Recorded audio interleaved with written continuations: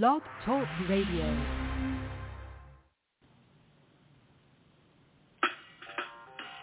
Welcome to Weedsday Wednesday, Tucson, Arizona's #1 online radio podcast about all things medical cannabis. Your host, Bellstar, and the Cannabis Kid.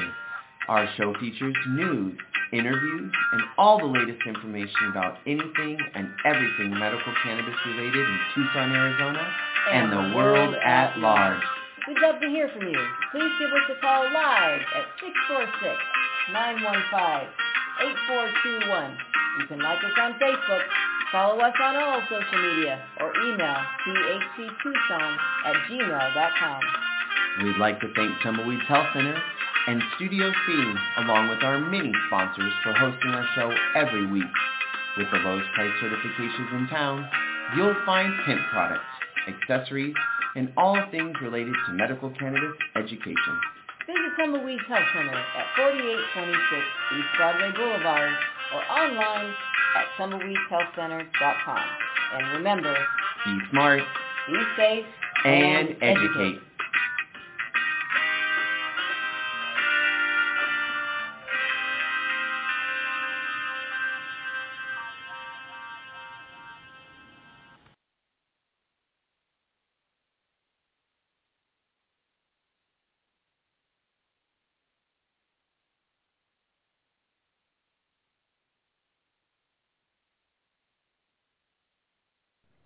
Canna Health is a digital magazine focused on knowledge, safe access, and advocacy with a monthly subscription readership.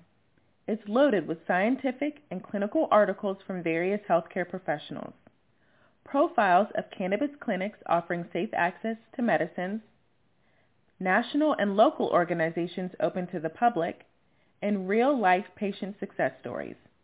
It's free to subscribe, so don't miss another issue of Canna Health.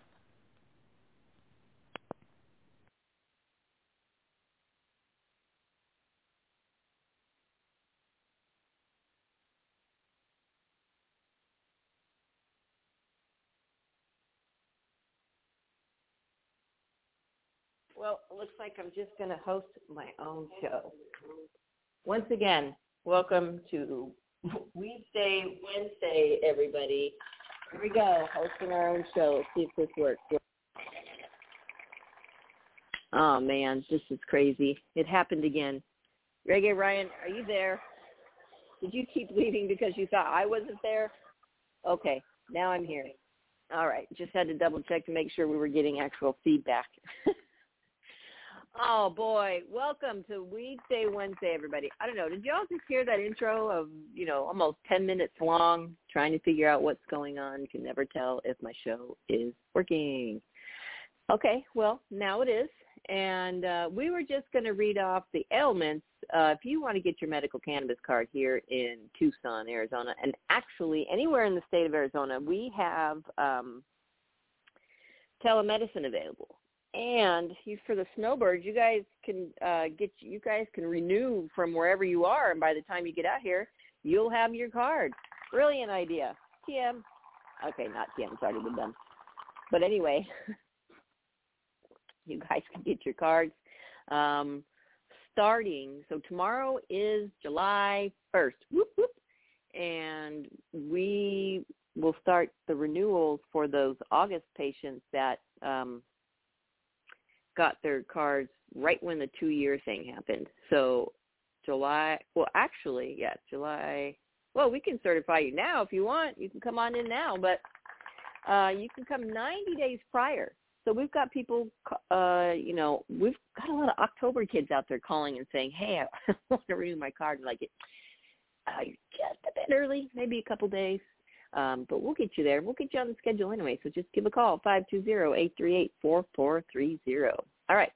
So what conditions qualify you for a medical cannabis card? In Arizona, that would be PTSD, cancer, AIDS, chronic pain, which is everything from migraines to DDD, RA, all sorts, any pain, any chronic pain, severe nausea, seizures, including epilepsy, HIV, Hep C, ALS, Crohn's disease, agitation of Alzheimer's, cachexia or wasting syndrome, severe and persistent muscle spasms, including multiple sclerosis, and that includes Parkinson's and all the spasm diseases. You're eligible for a medical cannabis card if you suffer from a chronic or a debilitating disease or medical condition or just a treatment. If you're being treated for anything that's not even on your list, you can get a medical card. And if it's causing you, if that treatment's causing any of the problems, you can get your medical card. If you suffer from one of these medical conditions and have been diagnosed by an Arizona licensed physician, medical cannabis may help relieve your symptoms. Tumbleweeds Health Center is Arizona's premier cannabis certification, health, and education center. Our primary focus is to help the patients of Arizona obtain their medical marijuana card and educate everyone about medical cannabis. With current medical records, approval is a simple process. Contact Tumbleweeds Health Center to see if you qualify for your Arizona medical marijuana card. Yes, give us a call, 520-838-4430. You can email thctucson@gmail.com. You can come on down to 4826 East Broadway Boulevard and check us out. All right, Weedsday Wednesday, June 30th, last day of July, and I think it's like 190 days until Christmas. Something like that. I don't know. Arizona kids, did you hear about this? New marijuana recall in Arizona due to possible contamination. Yeah. Multiple Arizona marijuana establishments and dispensaries are initiating a voluntary recall of specific marijuana products due to possible contamination with salmonella or aspergillus. Oh, I don't even know what that is. See below for a list with the products and lot numbers. The Arizona Department of Health Services is advising purchasers to dispose of the products described in the table below, which were found in laboratory tests to be positive for those things, salmonella and aspergillus. I'm not saying asparagus. It's not spelled the same. I like asparagus. Who out there has asparagus tea? Raise your hand. Mine's raised, and I hate cilantro. It tastes like soap. Dang it. I love Mexican soap. Okay. To date, no illnesses have been reported. This announcement is being made out of an abundance of caution. Patients who have purchased potentially contaminated products should not ingest, inhale, or otherwise consume them and should dispose of them. If you have already consumed any of the products and have any of the symptoms described below, please contact your healthcare provider or seek emergency care in the event of an emergency. Well, that makes sense.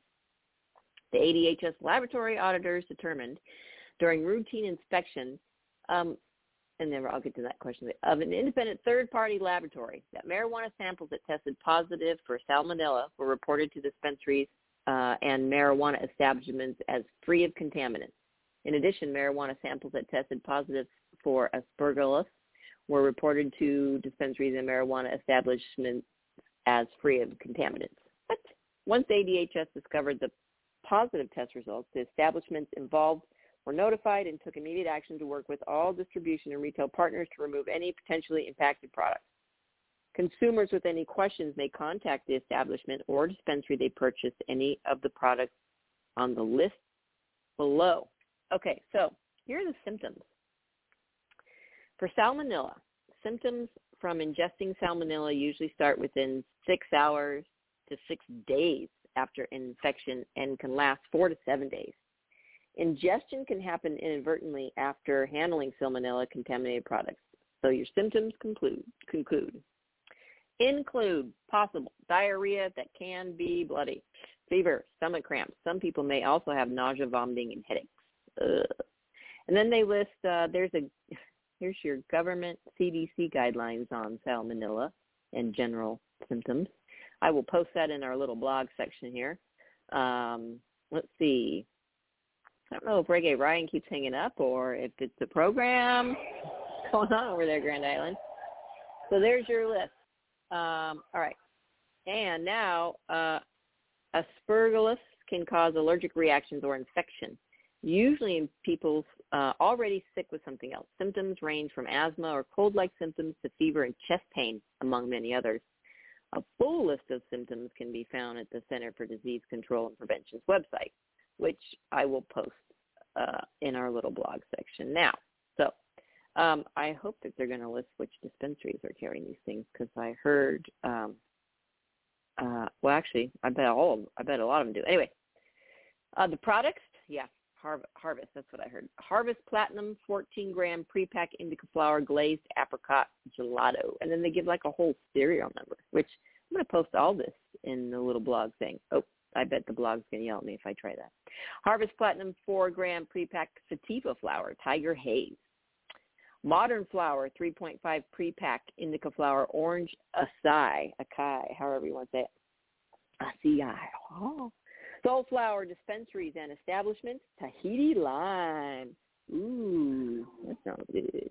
Elephant Head Farms, Hat Trick number 17, flower pre-rolls. True Infusion Flower Cherry Wi-Fi, and the Farm Chemistry number 1, and which has a harvesting date of 3/24/21, and Chemistry number 1. And they give some weird numbers after that one. So, folks, if you're not feeling well after smoking your weed or eating your weed, you need to call the AVDHS or go to the website, avdhs.gov. Or you can check out the CDC things I just posted. Okay, so that's that on bud recall. That's no good. Salmonella, how the heck does that even happen? All right, let's see. High Times creates Michael Phelps. Oh, okay. So that's an interesting picture of him. It's very weird. Okay, so let's see. There are, in other news, there are a bunch of states that are going rec right now today. So let's read about those.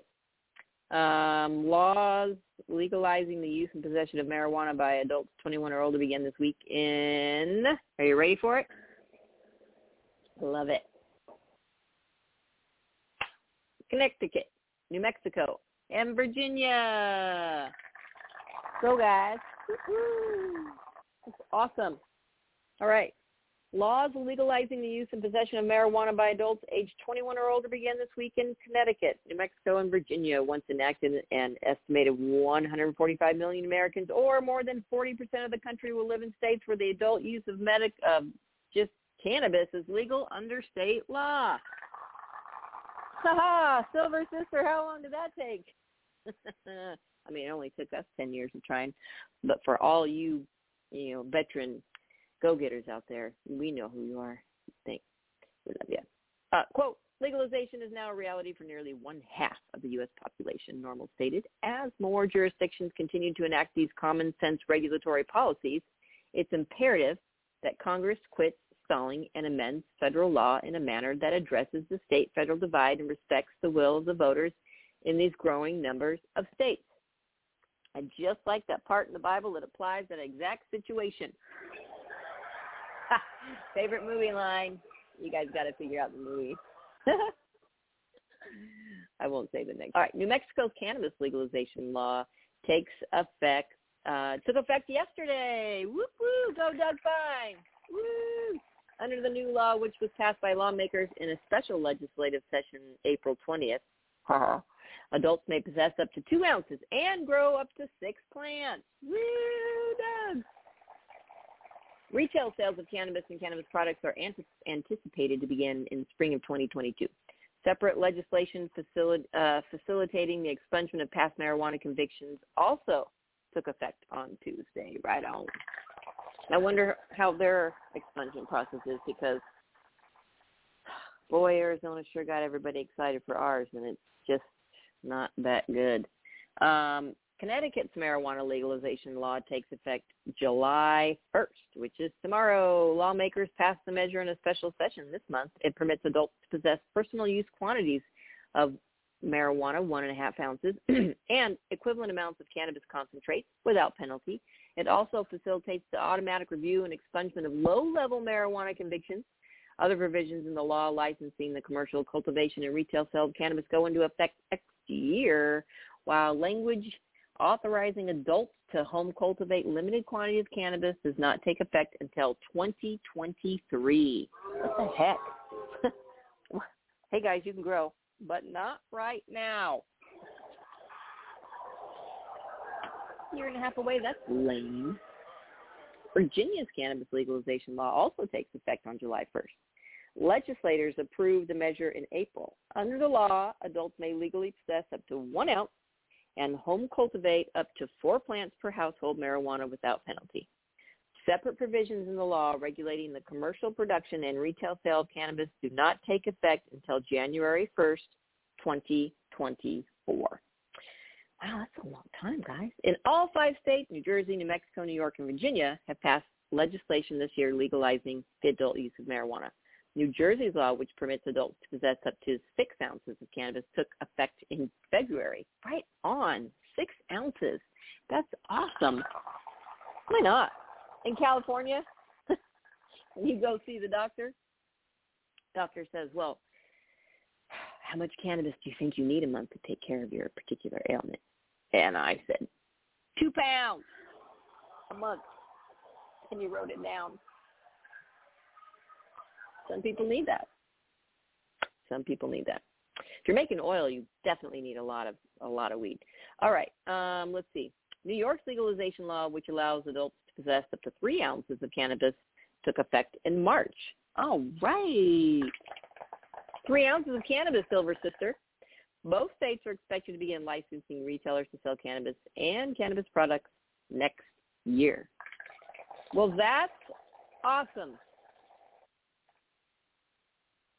Speaking of cannabis expungement processes, let's read about ours. AZ Cannabis is July 12th. Okay. On November 3rd, 2020, voters in Arizona passed Prop 207, also known as the Smart and Safe Act.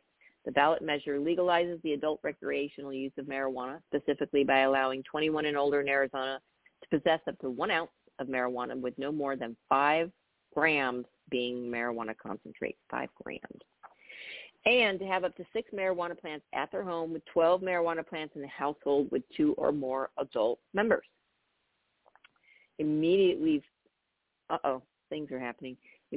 following the certification of the election, the Maricopa County Attorney's Office, MCAO, began filing motions to dismiss pending cases in Maricopa County that would have been covered by the new statute, but for the date of crime.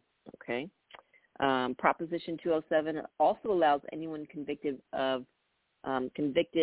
or adjudicated as a juvenile of certain crimes related to possession, consumption, cultivation, transportation of marijuana to petition for the expungement of their criminal record. Starting July 12th, individuals can apply for convictions and juvenile educate. I just said it, man. I just had it right. Adjudications occurring before the passage of Prop 207. If the offense was for, y'all ready? Here's the big if.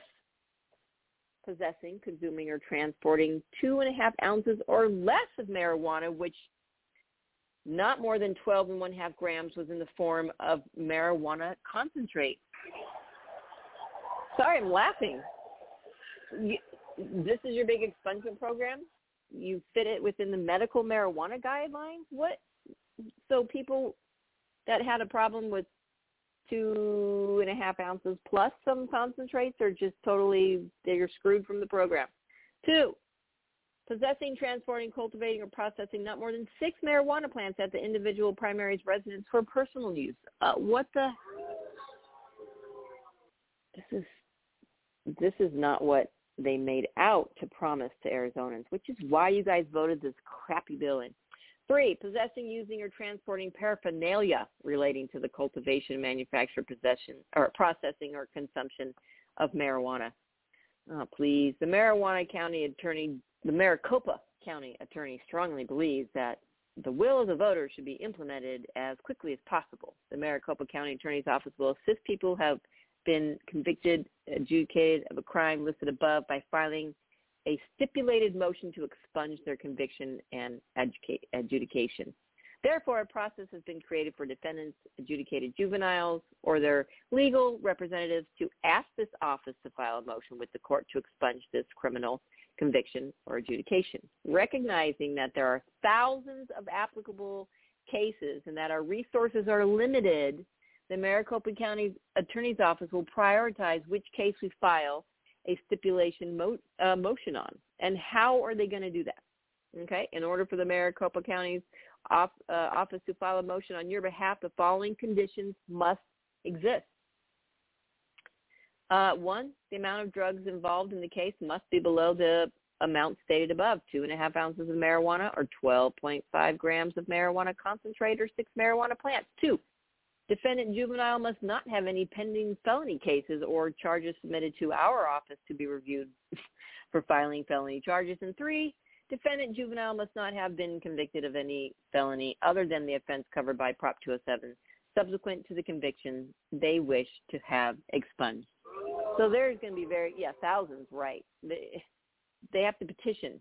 So I hope everybody who's got someone in jail that loves you knows how to do this petition, because I don't know, seems a little cray-cray to me. And I love it. They're calling it High Times and flipped over. High Times, great. Michael Phelps, because he smoked a bong after he won all his gold medals. But they're asking if he helped plant the seed of reform. Well, I don't know. Did he? Did Michael Phelps' multi-million-dollar toke from back in the day plant the seed of future reforms? From the June 2009 issue of High Times comes David Beinenstock's piece, Bongs Away, inspired by Olympic swimmer Michael Phelps, who turns 36 years old today. Happy birthday to you, Michael Phelps. All right, 36. You're just a baby. You're just a baby. Damn, look what you've done, though. Wow. All right. Well, America's 15 million monthly pot smokers look back in the not-too-distant future and remember 14-time Olympic gold medalist Michael Phelps as the man who legalized marijuana? No. But the curious case of the swimmer inhaled will come to symbolize the exact moment when our nation's long-suffering herbal enthusiasts finally realize their collective political power. And the march from there to de facto legalization may end up being a far shorter journey than anyone previously predicted. It's true. The new algebra when it comes to marijuana policy starts at the top. For the first time in at least 30 years, the President of the United States appears willing to allow significant reform under his watch. Not that he'll be leading the charge. Asked on the campaign trail for his position, Barack Obama's medical marijuana, entirely appropriate to an end to DEA raids on medical cannabis providers in states with laws protecting them. But he also strongly indicated that he wouldn't use his personal political capital to push the issue. When we're trying to get health care passed or end the war in Iraq, Obama reasoned, the likelihood of marijuana reform being real high on my list is not likely. Get it? High on the list? Will you consider legalizing marijuana so that government can regulate it, tax it, put age limits on it, create millions of new jobs, and create $1 billion industry right here in the U.S.? Good question, but unfortunately a lot of stoners didn't like the unequivocal answer posted in reply. Quote, President-elect Obama is not in favor of the legalization of marijuana, quote. Doesn't exactly sound like change you can breathe in, but then again, sometimes even a one-line answer, you've got to read between the lines. So while Obama flatly stated that he does not support marijuana legalization, it's equally worth noting that he does not say he's opposed to it, nor does he feel the need to trot out tired, long, discredited talking points like, think of the children, it's a gateway drug, wrong message, higher potency, what about the baby? And so the long-suffering marijuana community dutifully braced itself for 4 more years of hard work with little help from above. But then, just 2 days after Obama's historic inauguration, the DEA raided a medical marijuana dispensary in South Lake Tahoe, California. With Bush-era leftovers temporarily heading the DEA, the Justice Department, and the Office of National Drug Control Policy, the raid appeared timed to embarrass the new administration into maintaining the status quo. Marijuana activists burned by this latest amending confirmation of Eric Holder as U.S. Attorney General would give Obama a new opportunity to make good on his promise to end the raid. On the very day Holder took office, however, the DA struck again, targeting 2 more medical cannabis dispensaries in this time Los Angeles area, seizing money and marijuana, but making no arrests. Imagine that. Meanwhile, just a day earlier, a photograph of Michael Phelps allegedly smoking ganja from a glass war bong had surfaced in a British tabloid, sparking a, quote, scandal that would soon spread to every corner of the globe. Hyped as a national hero and dolphin hybrid, after earning a chestful of gold medals in the 2008 Olympics, the 23-year-old Phelps quickly became an unwilling poster boy for cannabis sativa. Predictably, the young athlete, fearing for his lucrative product endorsements, issued a public apology and was subsequently suspended by USA Swimming for 3 months and dropped by Kellogg's as the cereal spokesman. All that remained was for someone in the drug czar's office to somehow link Phelps' bong hit to Cheech and Chong's medicine claim that children would surely get the wrong message if cancer patients use marijuana to treat nausea associated with chemotherapy, and then boldly reaffirm our nation's irrational willingness to waste billions of dollars every year in an unwinnable war against a largely harmless plant. But then a funny thing happened. Minus a campaign of coordinated disinformation and bitter opposition from the federal government, America's legions of responsible adult marijuana smokers finally had a chance to stick up for themselves. When the DEA raided, we started to get concerned, said Don Duncan, California director of the National Medical Marijuana Advocacy Group, Americans for Safe Access. Speaking at a meeting of supporters, there was a tremendous grassroots outcry that you didn't see in the media. So many people called the White House switchboard that they came to us and asked what we wanted. On February 5th, just 3 days after the second round of DEA raids, the new administration publicly addressed marijuana for the first time, and all of a sudden we went from politicians afraid of appearing soft on drugs to those afraid of appearing short on compassion and common sense. Quote, the president believes that federal resources should not be used to circumvent state laws, and he continues to appoint senior leadership to fill out the ranks of the federal government. He expects them to review their policies with that in mind, White House spokesman Nick Shapiro said, referring to the still unfiled leadership posts at the DEA and ONDCP. A week later, the Obama administration floated former Seattle Police Chief Gil Karlakoff, for the position of drug czar. If appointed, Gil would control the ONDCP, including its nearly $14 billion budget, and be charged with formulating and coordinating national drug control policy. Best known to the marijuana law reform community as the person responsible for his Department of Professional and Non-Confrontational Oversight during the annual Seattle Hemp Fest, Gil has made Seattle a, quote, model for sensible marijuana policy, quote, according to the Drug War Chronicle. While not outwardly in favor of legalizing marijuana, Gil would nonetheless represent a significant departure from the reefer madness that has afflicted all previous drug czars since the position was created in 1988. What about Michael Phelps? Well, soon after the non-infamous bong photo surfaced, details began to emerge about the night in question, which ended at an off-campus house near the University of South Carolina. Puffing tough with some friends and strangers after an evening out on the town, the erstwhile role model ended up costing himself millions in endorsements. This fortunately got much higher for Phelps' cannabis colleagues once the local sheriff got involved. Based on the photo of Phelps pulling tubes, Sheriff Leon Lott of Richland County obtained a search warrant for the house that had hosted the pot party and followed it up by raiding the place. The police made 8 arrests, including 1 for distribution, and also confiscated the notorious bong, which its owner had allegedly tried to sell on eBay for $100,000. You blew it, buddy. You could have had 50.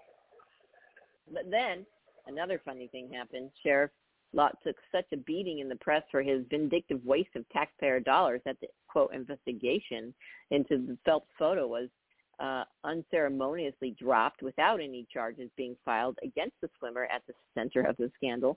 Most newspaper editorials and TV pundits, sensing the shifting fragrant winds of marijuana policy, took the opportunity not to defend the sheriff, Kellogg's, or the once untouchable war on drugs, but instead to ask why marijuana is illegal in the first place.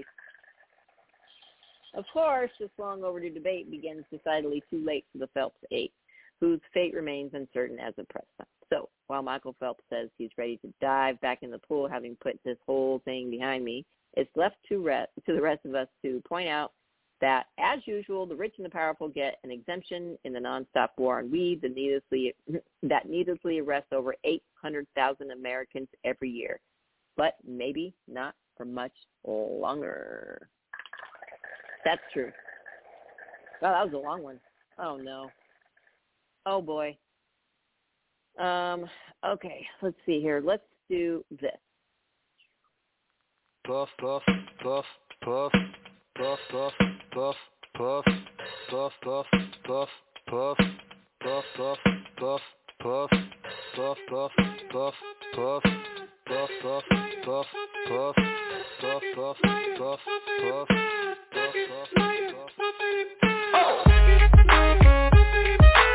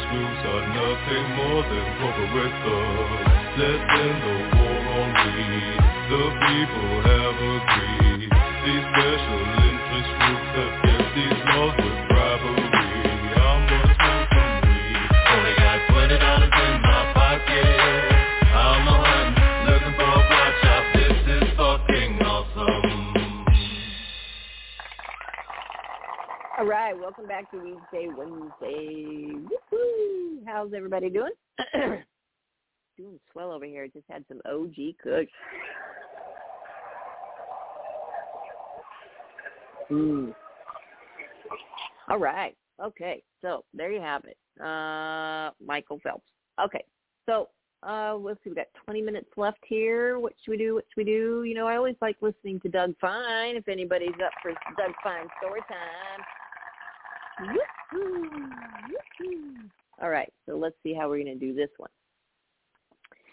I'm going to have to do a little more trickery here. We're going to put this on speakerphone, and we're going to get to Doug Fine right now.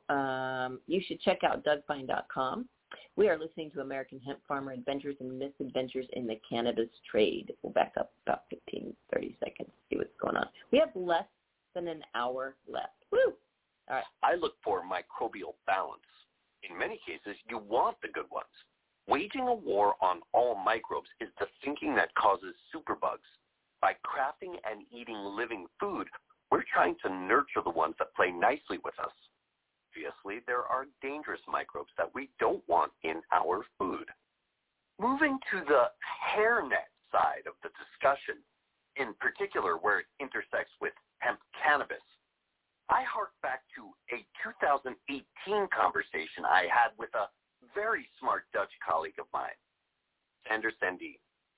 After establishing his reputation as a top-tier cannabis cultivator in the Netherlands, he developed an indoor food production protocol as part of his graduate work.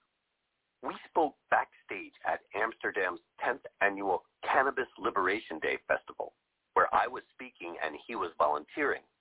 He was leaving his native Holland the very next day for a career track gig running an indoor cannabis grow outfit in Colorado. In fact, we spent some of our fairly intense conversation that day hauling big pots containing his beautiful and I think worth noting outdoor-grown personal cannabis plants. They served as set dressing for the event's VIP area. Also, they were in need of adoption given Sander's pending emigration on Amsterdam's canals. They all found homes. I want to stress that I don't think that following the philosophy Sander's work represents is wrong. He's a guy I respect. And if I ran an indoor grow facility aiming for certain types of compliance, he's the guy I'd want to hire. I just don't think it should be the only mode. Sander is a fellow who can make sure every manner of abbreviation appears after your product's name. His shop talk includes QMS, Quality Management Systems, MMRs, Master Manufacturing Records, ISO, International Organization for Standardization, Quality Standards, and GMP, Good Manufacturing Practices. He singled out HACCP, Hazard Analysis and Critical Control Points, as a food safety hazard reduction guideline that he thinks is important for every grow. That's a noun that indoor cultivators substitute for farm. Others in the industry recommend a Preventative Control Qualified Individual Certification. This is evidently with the Modernization Act, FSMA, a 2011 federal law in the United States drafted by large grocery trade groups that expands FDA powers in controlling how food is grown and prepared. Parts of FSMA put forth exactly the kind of requirements from which we craft producers should be at least partly exempted. Or else we might have to float our own counterbill. Let's call it the Food Safety Antiquating Act. Those FSMA sections that craft hemp producers might want to further examine include forcing federally approved labs upon farmers, allowing the feds access to company plans, and allowing unannounced FDA inspections during which facilities and products are swabbed in order to make sure they are microbe-free. Our policy work will argue that a production facility should be bad microbe-free, of course, but kill all microbes in order to be allowed to provide our products to customers? Not so much.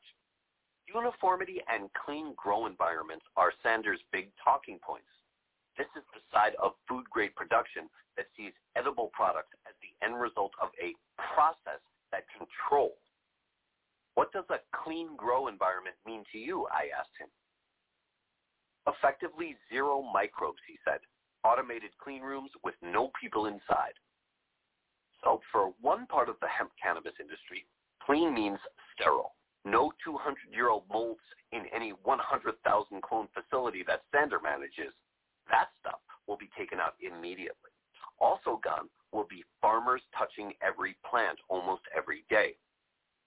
Guys like Sander are in demand. Anytime there's a romaine scare, they get more in demand. Sander provides a company with a paper trail that says folks won't get salmonella from their clones or isolate. This is the side of the industry that wants to push the plant as a pharmaceutical-grade product, which is one way to go. It has a place within hemp's big tent. Until the orange bottle generation moves on, some people are going to want pills dropped into one by a guy in a lab coat, be made of hemp. But for the independent farmer entrepreneur to thrive, it's equally important that a whole plant option with all its nutritive properties still active in it is also widely available for everyone, anywhere, who wants it.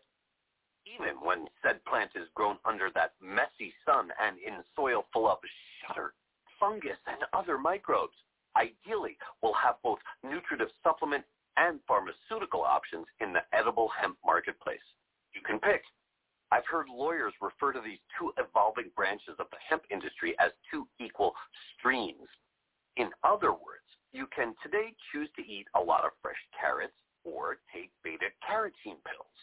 A level playing field in the hemp marketplace means if you want a cannabinoid product, you can buy a flower tincture provided by regional farmers, or you can buy a pill grown in a grow facility somewhere. Erica Campbell, who is the farmer liaison for Senator Sanders and has visited our Vermont hemp field 3 times, told me that her office is concerned about this level playing field. Politicians are looking for constituents and stakeholders to make some noise and say, we want to make sure hemp remains a nutritive supplement, not just a pharmaceutical, she said. Once again, leaping into the phone booth to transform into Mr. Reasonable Middle Ground, all I'm saying here is that we must find a balance that protects hemp product safety without turning every sellable product into the cannabis equivalent of irradiated milk. That's because when you nuke any living product, an entire market sector, and I believe, you potentially damage some of what is inherently beneficial in the product itself. I'm the kind of guy who wants to see all the plant cannabinoids, terpenes, and bioflavonoids in their intended ratio end up in the bottle. Living organic hemp must have an equal, if not predominant, seat at the table. It's not just our brand, it's the healthiest brand. The enduring predominance of our craft sector past hemp's launch phase will likely hinge on 2 things. 1, our effective organization as farmers to craft and enact the kind of regulations that will allow us to thrive. And 2, enough people making the decision to support local and regional enterprises. When both of these happen, an enduring market share will be equipped to play in the big leagues alongside big food. In fact, craft hemp will gain on big hemp the way craft beer is slaughtering Miller.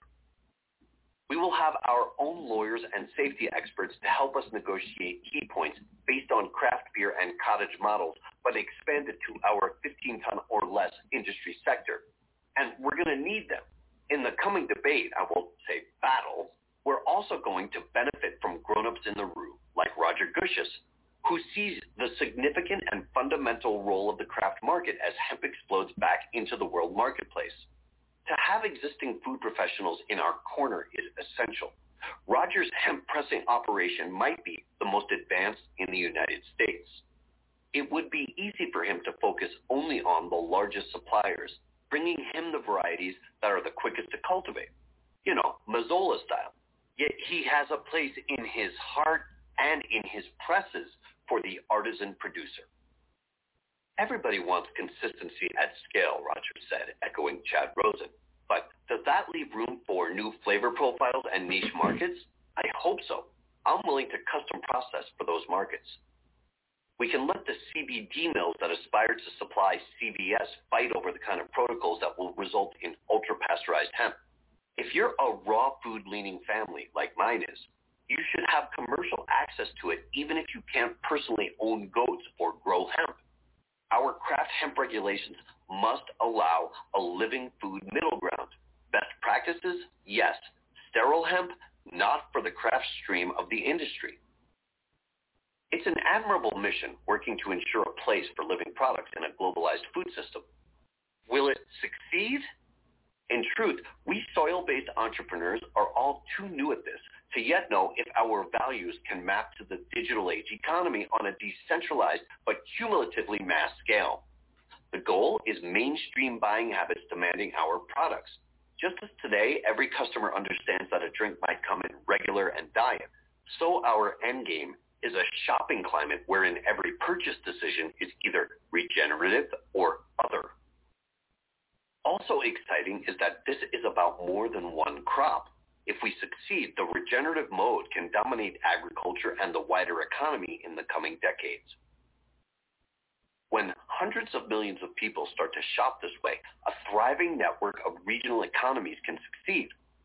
As we rally customers, we're going to jujitsu our way into a seat at the table that carves out the industry's parameters. Helpful memos from public servants. We do tend in our public policy to be reactive. Partly that's because any regulation emanating from one building along the Potomac that is intended to encompass 300 million stomachs is likely to incorporate a lowest common denominator. And now we're talking about a sort of planetary NAFTA of food regs in this global food safety initiative. As the security expert Bruce Schneier emphasizes, many safety rules across society are intended much more to help masses of people feel safe than to actually help them stay safe. Just as removing our shoes and dumping our water at airports doesn't necessarily make our flight more secure, so food regulatory regimes that bleach everything into sterility aren't necessarily better for long-term health. We're arguably safer from salmonella, but we risk throwing out the baby with the microbes. To give one example of misguided regulatory emphasis, during the first 6 months that I was researching the then illegal $6 billion ganja industry in the heart of the Emerald Triangle in 2011, there was exactly one federal raid in Mendocino County, California. Any guesses what it was for? Hint, it wasn't cannabis. It was raw cheese. Just for some perspective, between 2007 and 2012, there were no deaths reported from raw milk, while just under 5 people per day die from tainted meat, according to statistics from the Centers for Disease Control and Prevention. No one seems to be screaming about that. It's just how the big food regulatory game rolls. Anyone in a food business can give you concrete examples of safety protocols designed more for large operators than for independents. My local commercial raw dairy owner, for instance, Ashley White of Proverbs Farms, said she got around cost-prohibitive rules that technically required her to build a restroom solely for the visiting inspector of her 5 cows by explaining that there was a perfectly serviceable bathroom across the street at the local airstrip. Lest one think that initiating a craft market sector rally for friendly hemp regulations is a bit wonky and premature, I'll share that I'm still reeling a bit from a message I received on the day that the hemp legalizing farm bill was signed. It was December 2018. I was just starting this book. While I was trying to take a minute to savor the most profound policy correction in 3/4 of a century, Terry Jaguar had to drop me this line. The subject read, "Of course there's this." I knew right away that inside would not be another of the "we win" messages I had been getting and sending all day. I clicked the note open cautiously, wincing slightly. Before he eases my blood pressure, Terry often increases it. He presents problems, then solutions. What the note contained was a letter from then FDA Commissioner Scott Gottlieb. It read in part, "Today, the Agriculture Improvement Act of 2018 was signed into law. Congress explicitly preserved the agency's current authority to regulate products containing cannabis or cannabis-derived compounds under the Federal Food, Drug, and Cosmetic Act and Section 351 of the Public Health Service Act. In short, we treat products containing cannabis or cannabis-derived compounds as we do any other FDA-regulated products, meaning they're subject to the same authorities and requirements as FDA-regulated products containing any other substance." I remember thinking, that was quick. I found it interesting that hours after a hemp provision representing 3% of the word count and even less of the budget outlay in a nearly $1 trillion agriculture bill was passed, the office of the FDA commissioner took time to instigate a pissing contest with farmers and entrepreneurs. In many ways, The letter was the bureaucratic version of a playground bully's turf war, in this case with the assertion that one of the world's longest utilized plants was now under FDA purview. Obviously, the letter had just been waiting for someone to hit the send button. This was not the thank you, hemp pioneers, for helping the economy and climate one might have hoped from our public servants. It was not, for instance, the attitude about hemp one sees in the current world acreage leader, China, which is, do it. Then President of China, Hu Jintao, paid an official visit to the nation's first modern-era hemp processor back in 2006. Oh, well, it's just food, soil, and survival. But the key takeaway is the time for craft farmer entrepreneurs to get organized is now. The devil's in the regulatory details. This is true on both the state and federal levels. If you're an independent farmer, please participate in crafting regs personally, not just by sending a check to an organization. Here's how urgent this effort is.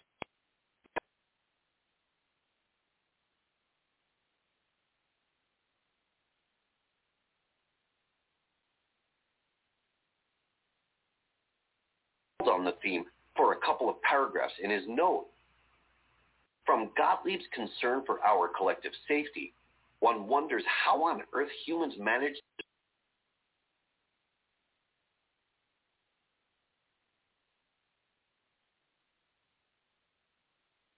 Edgar Winters also saw that